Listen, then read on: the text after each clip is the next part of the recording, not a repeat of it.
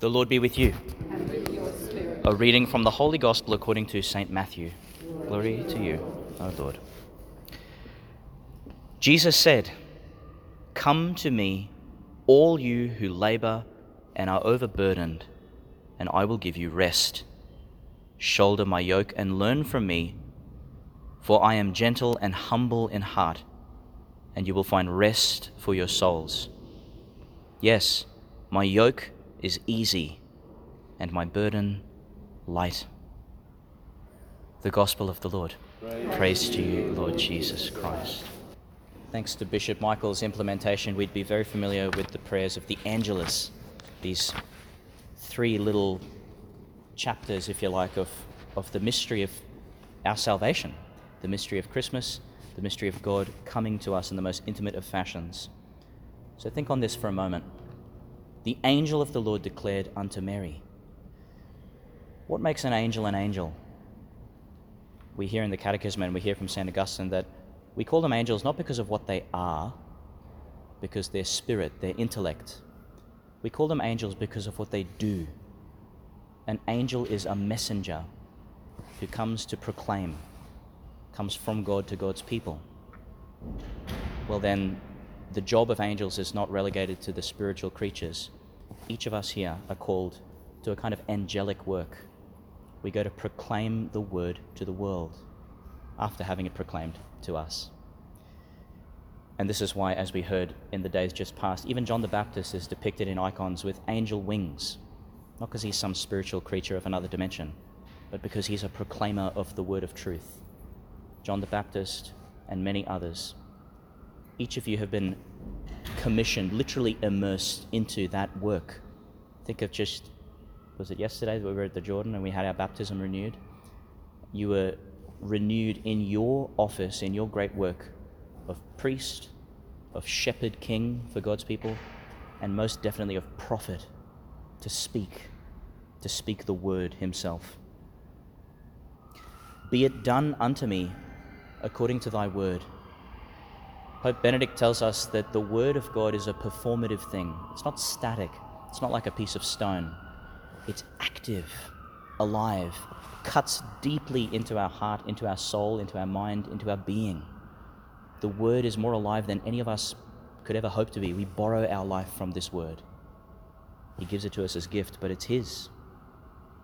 The word we hear is not just some vain piece of speech, but it's the word who is with God in the beginning, who is God eternally.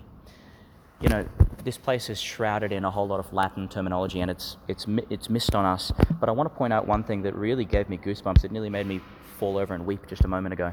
Outside, you would have seen, amongst a whole lot of other inscriptions, it says, "Verbum caro factum est."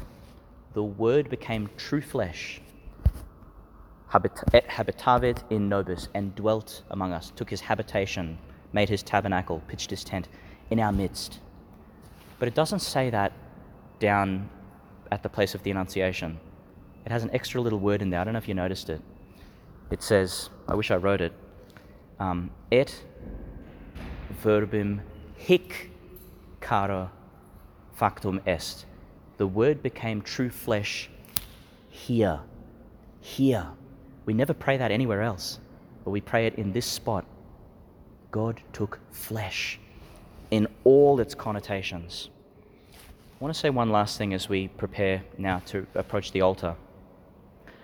That really what took place in the womb of Mary, in that most sacred of sanctuaries, was a wedding. We're going to go to the place of Cana to celebrate and recall that sacrament later. But the fact is, when Jesus took flesh in Mary's womb, when God came to Mary and asked this cosmic proposal, he wasn't just saying, "Hey Mary, will you marry me?"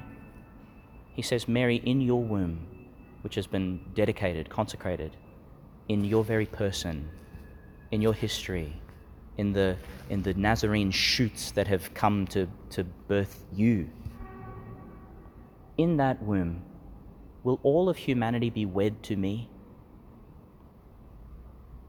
And she says, "Fiat voluntas tua." Not this silly pious obedience. Oh yes, Lord, yes, yes. No, it's It's the assent to a marriage. Yes, your people will be wed to you. They'll become one flesh, one person. And the Word was made flesh. Let's close our eyes now and think of all the humanity that we, at this little small humble cohort, brings now to the altar. We bring to the wedding feast, we bring to the banquet. Jesus loves our flesh. Jesus loves our hearts. Jesus loves our minds, our histories, our wounds, our fragility. Come to me, all who labor. In another passage in Isaiah, he says, come, let us talk this over as friends. Let's enjoy a moment's silence with our Lord, not talking at him with our many prayers, and not being talked at by the God of unimaginable majesty, but let's speak with him, speak very genuinely, and let's hear him